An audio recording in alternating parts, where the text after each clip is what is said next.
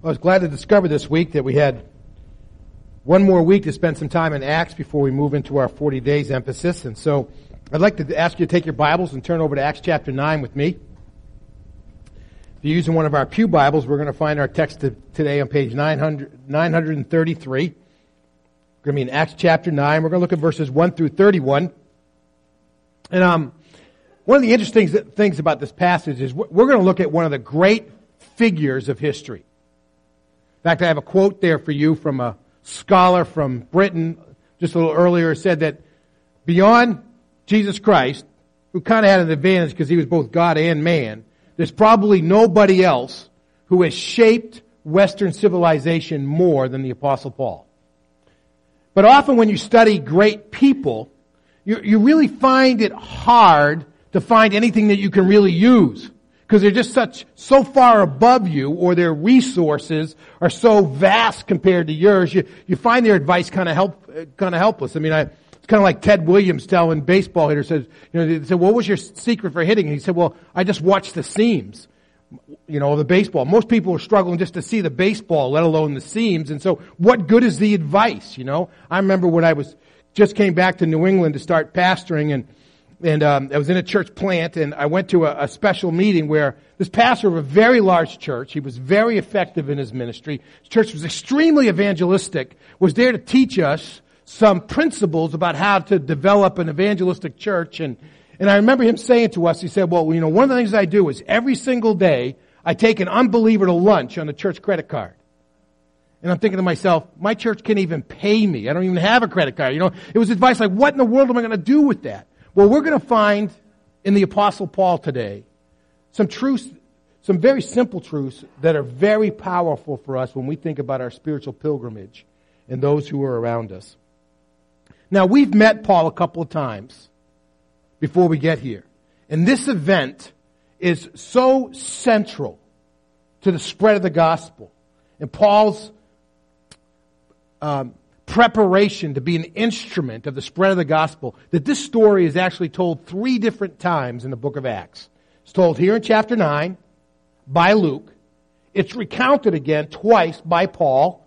Once in chapter 22 when he's speaking to the crowd in Jerusalem, and again in chapter 26 when he's speaking before the authorities who are holding trial over him. And in many places throughout his writings, he refers to this experience. It was a life-altering and world-changing kind of event that we're going to discover in this passage. Now, we've already met Paul twice. When Stephen was being stoned, he was a young man standing off to the side, and he was the one who was watching the coats to make sure nothing got stolen.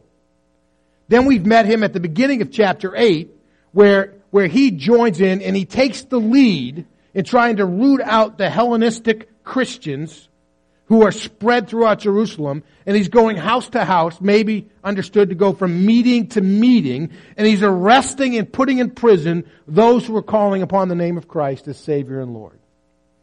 Now we pick him up in chapter 9. Follow along in your Bibles. What I want to do is I want to read the text, and then I want to come back, make some comments about some of the details that are in it, and then kind of make our observations about the what and the so what. It says, "Meanwhile," now this is after Philip was up in Samaria ministering, and then he had the experience with the Ethiopian eunuch. While all that's going on, Saul is still breathing threats and murder against the disciples of the Lord. And he went to the high priest and he requested letters or authorization from him to the synagogues in Damascus, so that if he found any who belonged to the way, either men or women, he might bring them as prisoners to Jerusalem. And as he traveled and was nearing Damascus, a light from heaven suddenly flashed around him. And falling to the ground, he heard a voice saying to him, "Saul, Saul, why are you persecuting me?" "Who are you, Lord?" he said. He said, "I am Jesus, who you are persecuting," he replied. "But get up and go into the city, and you will be told what you must do." The men who were traveling with him stood speechless, hearing the sound, but seeing no one. Then Saul got up from the ground, and though his eyes were open, he could see nothing. So they took him by the hand and led him into Damascus. And he was unable to see for 3 days, and he did not eat or drink. Now in Damascus there was a disciple named Ananias. And the Lord said to him in a vision, Ananias. He said, Here am I, Lord. That's always a great way to reply to the Lord. Here am I, Lord. Get up, he said, and go to the street called Straight. The Lord said to him, to the house of Judas, and ask for a man from Tarsus named Saul, since he is praying there. In a vision, he has seen a man named Ananias coming in and placing his hands on him so he may regain his sight. Interesting that the vision isn't just about a man, but it's a man named Ananias. You know, God's that specific, in his affirmations to Paul about what's going on. Lord, Ananias answered, I've heard from many people about this man, how much harm he has done to your saints in Jerusalem. One of the first places where Christians are called saints in the scriptures. And he has authority here from the chief priest to arrest all who call on your name. But the Lord said to him, Go. For this man is my chosen instrument to carry my name before Gentiles, before kings and the sons of Israel. I will certainly show him how much he must suffer for my name. Not the commissioning I want to get. So Ananias left and entered the house. Then he placed his hands on him and said, Brother Saul, the Lord Jesus, who appeared to you on the road you were traveling, has sent me so you may regain your sight and be filled with the Holy Spirit. And something like scales fell from his eyes, and he regained his sight. Then he got up and was baptized. And after taking some food, he regained his strength. Saul was with the disciples in Damascus for some days. Immediately he began proclaiming Jesus in the synagogues, saying, He is the Son of God. But all who heard him were astounded and said, Isn't this the man who in Jerusalem was destroying those who called on his name? And then came here for the purpose of taking them as prisoners to the chief priests? But Saul grew more capable and kept confounding the Jews who lived in Damascus by proving that this one is the Messiah. After many days had passed, the Jews conspired to kill him, but the plot became known to Saul. So they were watching the gates day and night, intending to kill him, but his disciples took him by night and lowered him in a large basket through an opening in the wall. When he arrived in Jerusalem, he tried to associate with the disciples, but they were all afraid of him, since they did not believe he was the disciples. Barnabas, however, remember we met him earlier, Barnabas, however, took him and brought him to the apostles and explained to them how on the road Saul had seen the Lord and that he had talked to him and how in Damascus he had spoken boldly in the name of Jesus. Saul was coming and going with them in Jerusalem, speaking boldly in the name of the Lord. He conversed and debated with the Hellenistic Jews, but they attempted to kill him. And when the brothers found out, they took him to Caesarea and sent him off to Tarsus. So the church throughout all Judea, Galilee, and Samaria had peace, being built up and walking in the fear of the Lord and in the encouragement of the Holy Spirit, and it increased in numbers. Again, it's as these events unfolded, there was probably nobody who anticipated the impact that these moments on the road to Damascus were going to have for human history and for the expansion of the church. So here you have Paul. He's still just consumed with stamping out the heresy as he sees it, known as Christianity. And he's run out of fuel for fire in Jerusalem. He's got those Christians on the run.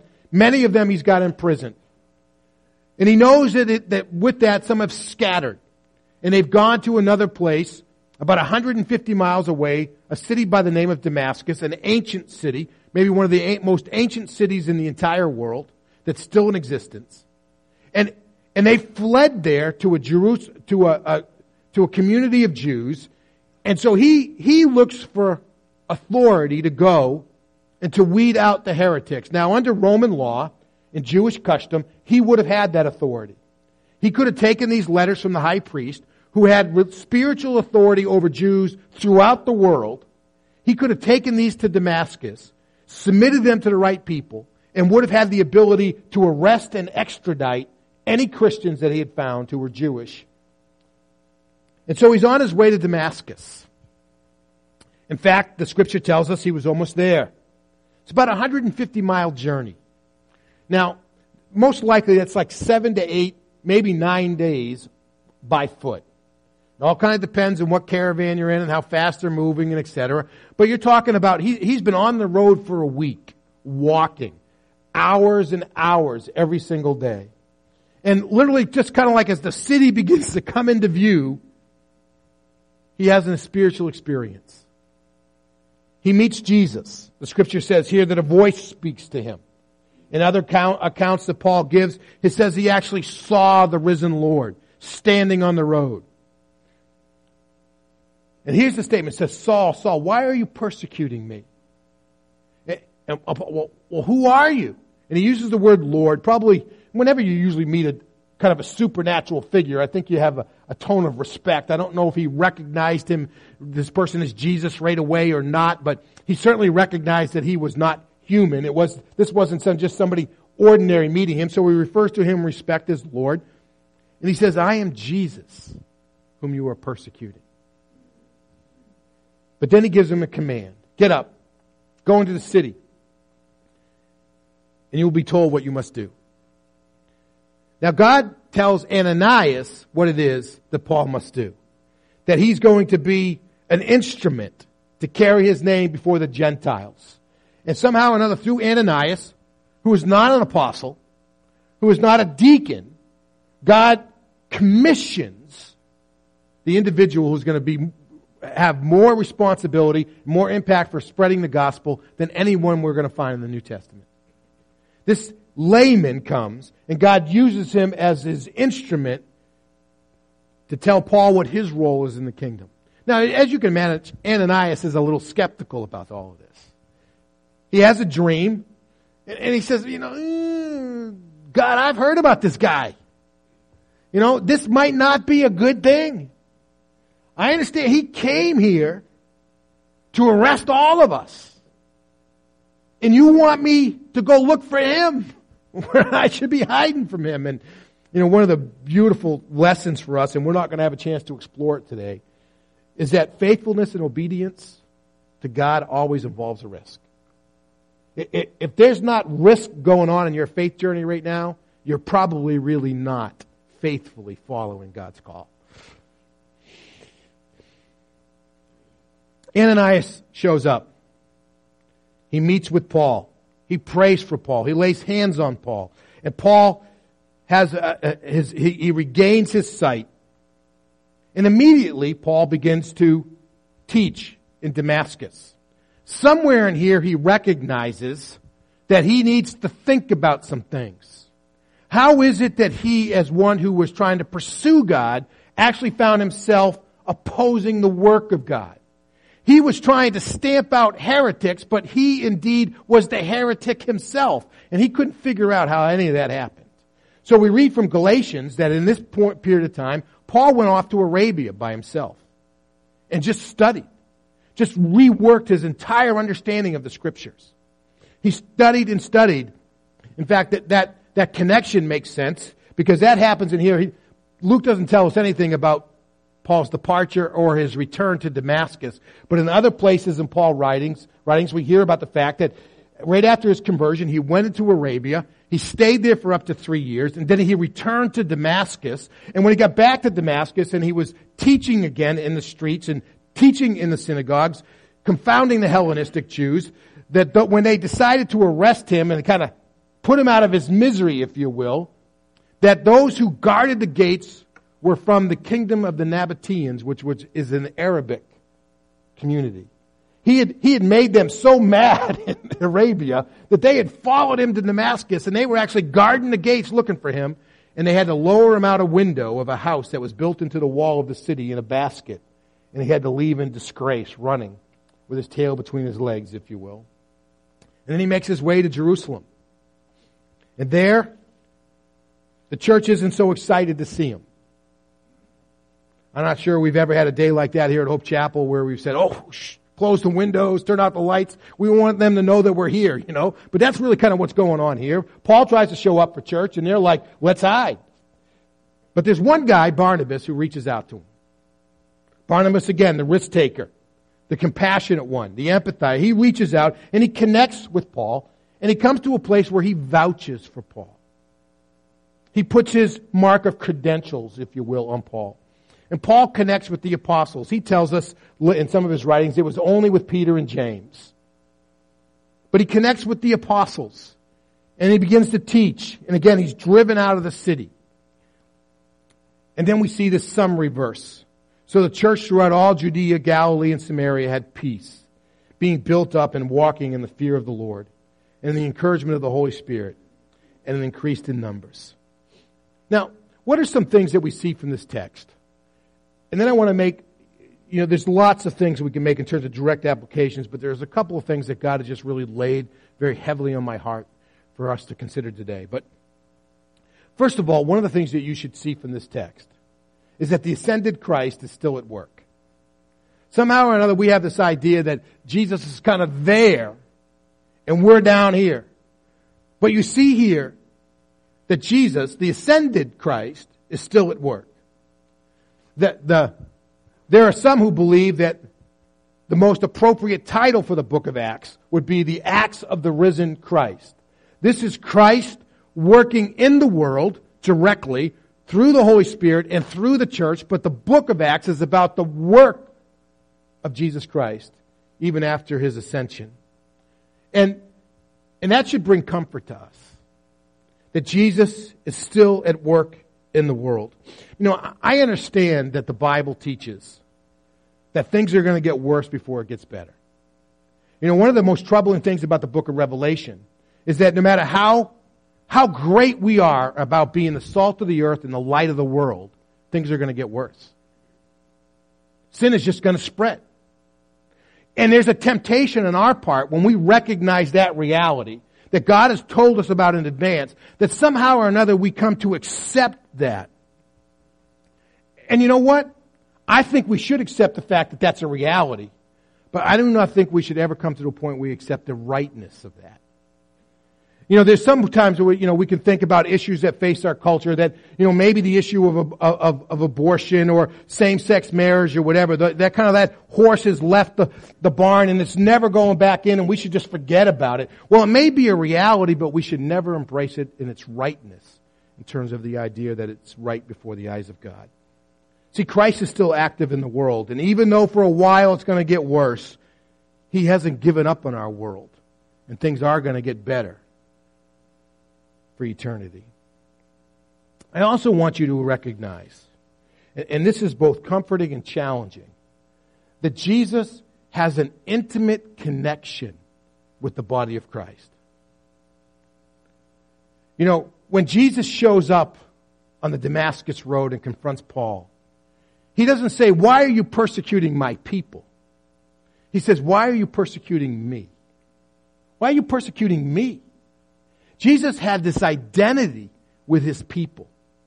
There's this intimacy, this connection that cannot be severed. And again, it's an incredible message for us. We witness firsthand that Jesus is identifying with his people. The church really is the body of Christ. As the body suffered, the head came and intervened. And you and I are connected to Christ and to the body of Christ, whether we like it or not, through our faith in Jesus Christ. And what we do has an effect on the kingdom, even if we try to do it in isolation and in secret. It has an impact on the kingdom.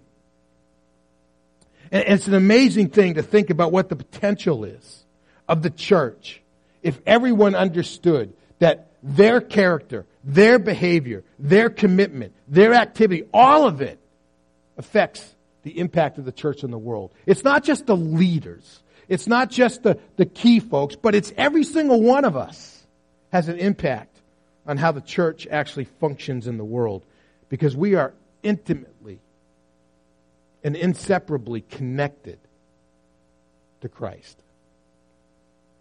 But the big message of this text, the big what, is that the persecutor is made a proclaimer.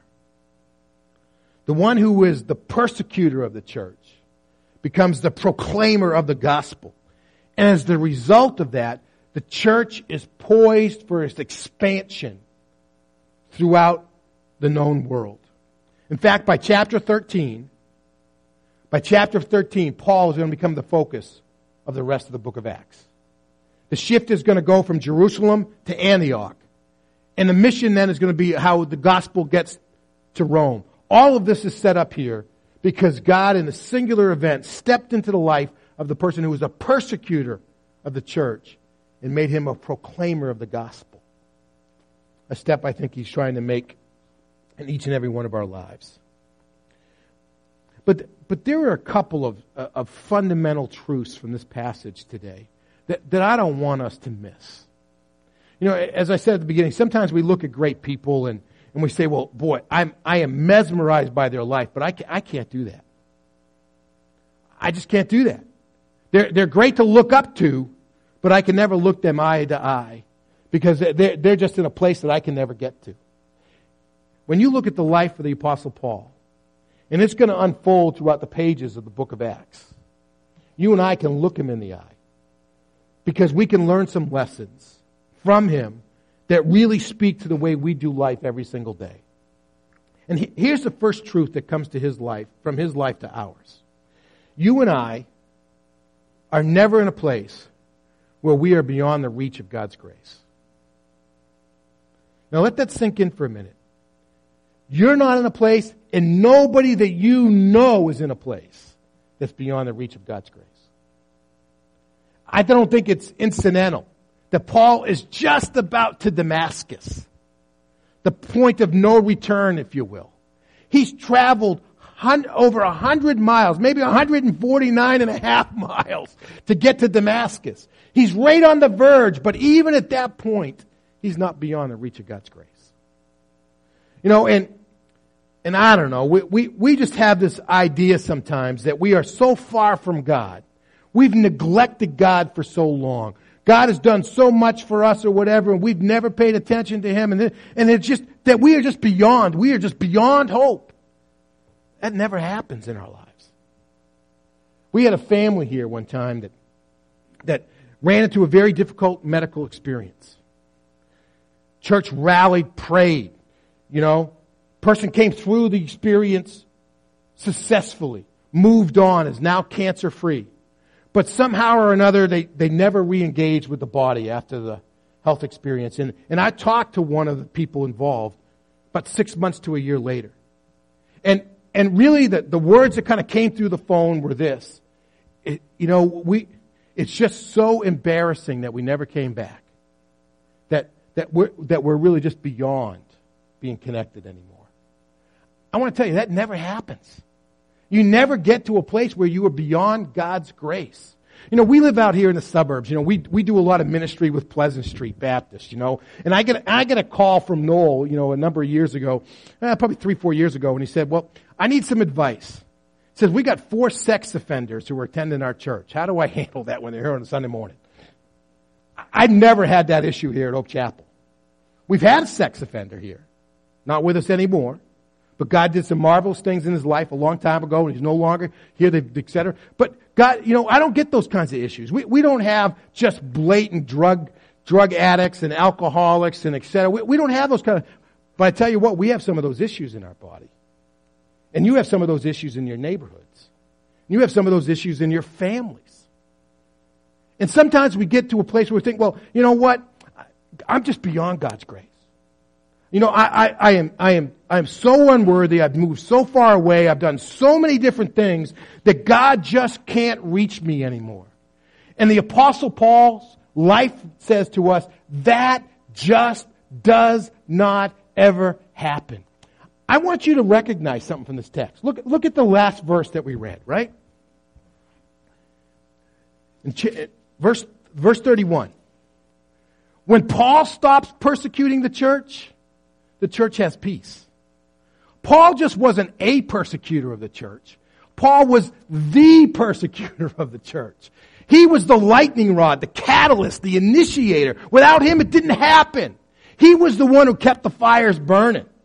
And when he's off the scene because God has changed his heart, the persecution goes away and peace comes. That tells you how far Paul was away. He wasn't just somebody caught up in the wave of emotion, because there's crowds rushing through the seats. He's the guy who's standing up at the stadium trying to get everybody to start cheering in the first place. When you go to Fenway Park, the guy who's trying to get the wave going by himself at the beginning. That's Paul. He's the one who's doing it. I mean, this shows you how dark his heart is in terms of the things of the gospel. And God changes him. God changes him. There is not anything in your life that's made you unreachable for the grace of God. There's only one thing that keeps you away from God's grace in the moment. And that's the choice that you're making in the moment. It doesn't have anything to do with your past. It simply has to do with the choice that you're making in the moment. Are we going to respond to God's grace or not? Are we going to be like Ananias and say, here I am, Lord? Or are we going to say, go away? That's the only thing that affects our reachability from God's grace. God's seeking to reach you now. And if you've never experienced God's grace, you've never had a come to Jesus kind of meeting like Saul did here on the road, yours is, in mine, probably won't be near as dramatic as his. But if you've never had that kind of moment where you've confronted who Christ is, what Christ has done for you, and the choice that you're going to make about it, I invite you to make that choice today. Because the only thing that keeps you separated from God's grace is your choice. There's a place on your connection card where you can just check out, I choose to become a follower of Christ. And I or one of our staff members will follow up with you and say, how can we help you in this journey? You have any questions, etc. We're not going to bug you. We're not going to pursue you. We're not going to show up in your door and never go away. We just want to be there to serve you. But there's a need to draw a line in the sand. And like Paul, have somebody that leads you into Damascus so that the spiritual blindness can fall away and the power of God can come into your life. And I encourage you to just make that check mark on your card today.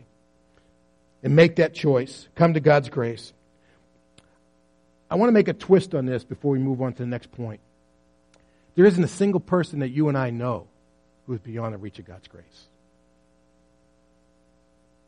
As I was thinking about these truths, I'm thinking about the people in my life that I've just kind of said, well, they're never going to change.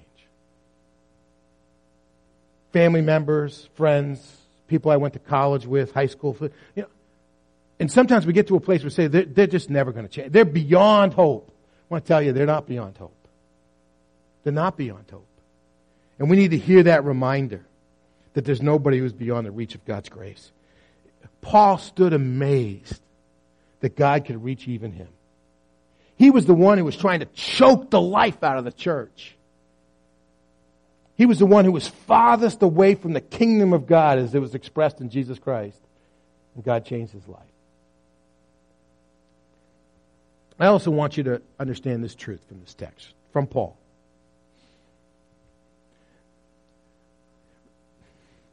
And I'm trying, we'll make sure I get it the way I put it in your notes. No matter what, no matter who we are, what we've done, where we come from, etc., God has the ability to completely transform us. God has the ability to completely transform us. It's interesting that Paul considered himself to be the least of the apostles. It's exactly the way he expressed it in 1 Corinthians chapter 15, verses 8 through 10. He said, this is the gospel, that Jesus was born, da, da, da, da, da. Then he appeared to all the apostles, and then to one is untimely born. He appeared to me, the least of all the apostles. But you know how he started that letter? He said, Paul, an apostle of Jesus Christ. God had completely transformed Paul's life. He was as far away from God as you could get. His pursuit of God was taking him against the work of God. And God changed his life completely. And there's nothing that makes me more depressed and more angry than to have Christians say, that's just the way I am, it's never going to change. That's heresy. That's heresy. It's just the way I am, I'm never going to change. That's heresy. God has the ability to completely transform us. It's not an issue of ability, it's an issue of desire. Do we really want to be transformed? I came to know Christ as an 11-year-old. I don't have any doubts about the fact that I really dealt with my sin, that God forgave me, and I was baptized as an expression of that faith. But like most, there were times where I really wrestled with where that faith kind of found its place. And for me, during my sophomore year in high school, the latter part of my sophomore year in high school, God really kind of began the process of shaping the presence of His Son within me. And I got serious about my faith. I started reading the Word every day and going to church and working in our youth group and going on mission projects and et cetera. And I have to tell you, there was a season in there for a couple of years where, I was playing football and lacrosse. And in case you've never been in a football or lacrosse locker room or been on the field, the language isn't all that wholesome, to understate it, especially among a group of high school boys. They have very limited vocabularies. And the vast majority of their words are swear words. And I began, and I knew that my language needed to change. And I wondered if God was ever going to be able to change that in me. And it was a battle. And the journey went like this. From me using the language to using less of the language. And then I would only use the language where only I could hear it. I'd have my helmet on, but nobody else could hear it. And then I got to a place where I'd only think it. And then by the time I was in college, I didn't even think it anymore. And don't give up. God can change you. Some of you are saying, that there is just absolutely no way I'm ever going to be able to forgive that person for what they did to me. God can transform you. Some of you are so hurt, even by the church, you're saying, I can never trust or be committed again. God can transform you. God can transform you. God longs to transform us. Don't settle for anything but the full and unobstructed presence of Christ in your life. Just one last closing point. What is faith the way it's supposed to look like? That's why we've been doing this study. It's very interesting that here was Paul on his way to Damascus to apprehend the Christians, to take hold of the Christians and drag them back to Jerusalem. And in the midst of that, God grabbed hold of him. In Philippians 3, he talks about, he says, I don't consider if having gone there, but for what God laid a hold of me for, I continue to press on till I can take hold of it myself. And he describes that experience on the Damascus Road as God apprehending him. The real issue about where the faith, the way it should be, is whether or not we've really truly been apprehended by Christ. What's got a hold on you today? What's got a hold on you today? Let's pray together. God, thanks for Paul. For the vast majority of, maybe all of us, none of us would be sitting in this room today if you hadn't met him and he hadn't been changed by your grace. God, let the story of his life challenge the unfolding story of our lives. Let your grace reach us and change us as you take hold of us. For this we pray in Jesus' name. Amen.